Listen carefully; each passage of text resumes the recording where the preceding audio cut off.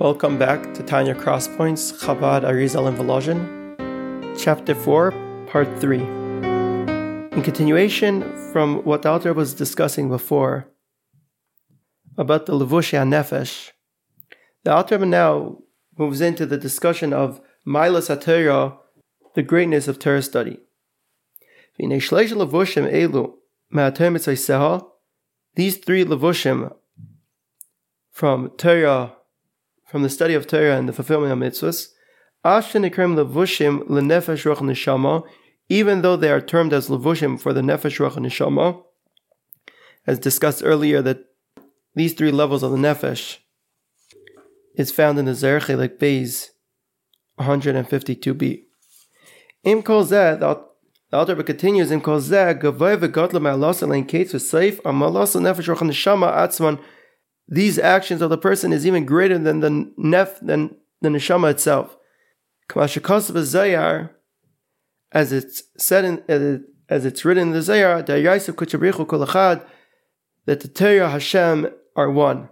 This Zayar is found in Parshas Achrei Mos 73:1. However, there, instead of saying that we're one, it just says that we're connected. I'm not sure the source for this terminology, however, it's also found in an earlier work of the Ramchal in his Adi B'Morim, and likewise in Nefesh HaChaim, Sha'adal Perik Yud Aleph. It's possible that the source is in the Arizal Shmoina Sha'arim. Anyways, back in the text, that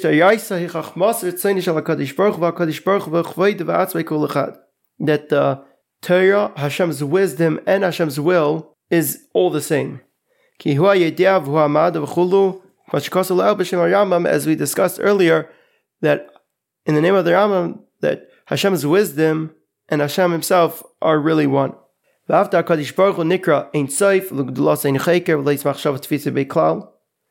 though we find the Zayar uses the terminology of Hashem as being Ein Sof, infinite, and his greatness is not fathomable, as is stated in the verse in Psalms 145:3.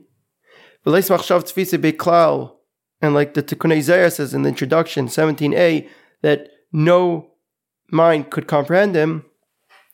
And likewise, when it comes to Hashem's will and understanding, we have from Yeshaya 40:28, there's no searching of his understanding.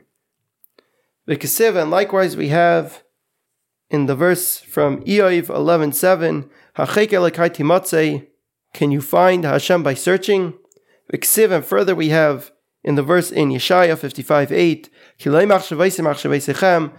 for my thoughts are not your thoughts. And with all that being said about how unfathomable and out of proportion Hashem is, al zeh omru, on this we're taught in Megillah 31a,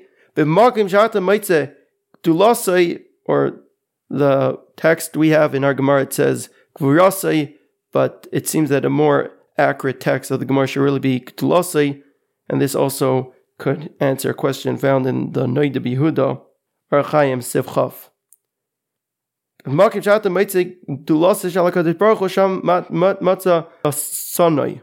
The same place that you find Hashem's greatness is the same place you find Hashem's humility. And Hashem had compressed his will and his understanding within the 613 mitzvahs of the Torah, in the halachas and the words of Tanakh, and in the different explanations of the Agados and the Midrashim of Chazal.